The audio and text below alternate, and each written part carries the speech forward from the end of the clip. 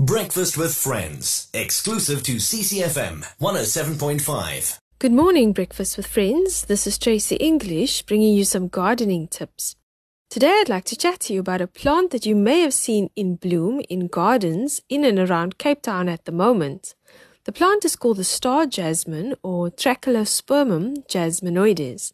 Right now, this plant is in full flower with stunning fragrant blooms.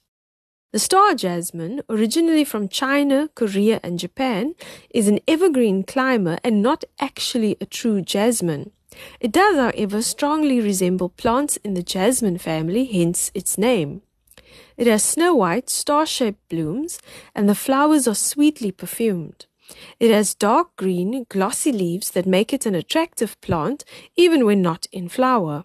The dark green leaves are oval-shaped and pointed on each side, and some leaves turn bronze in winter due to the cold weather.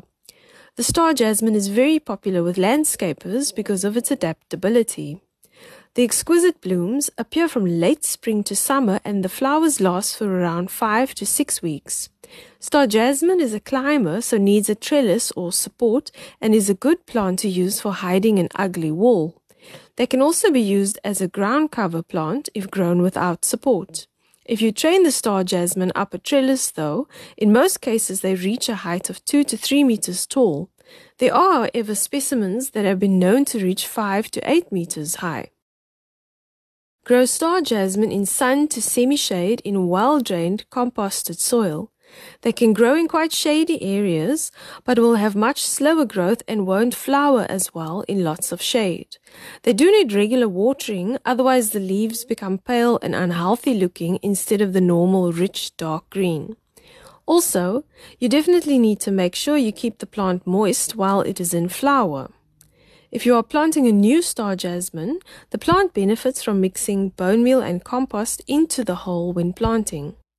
Once the plant is settled and growing, you can also prune it regularly to maintain a neat shape. Fertilize star jasmine regularly, especially during spring and summer when the plant is growing actively. You can also feed it after its flowering season to encourage healthy growth for next spring. An interesting fact about star jasmine is that oils are extracted from the flowers to make perfume. The star jasmine is also used as a herbal remedy in Chinese medicine. Fibers from the stems of the plant are also used to make a type of rope. Given its adaptability to different garden conditions, the star jasmine is an ideal climbing plant, particularly for small gardens and containers. I recently posted a picture of the plant in glorious flower on my Facebook page called Garden with Tracy, so you can have a look at it there. That's all from me for today. Have a great week and enjoy the weekend gardening. Breakfast with Friends, exclusive to CCFM 107.5.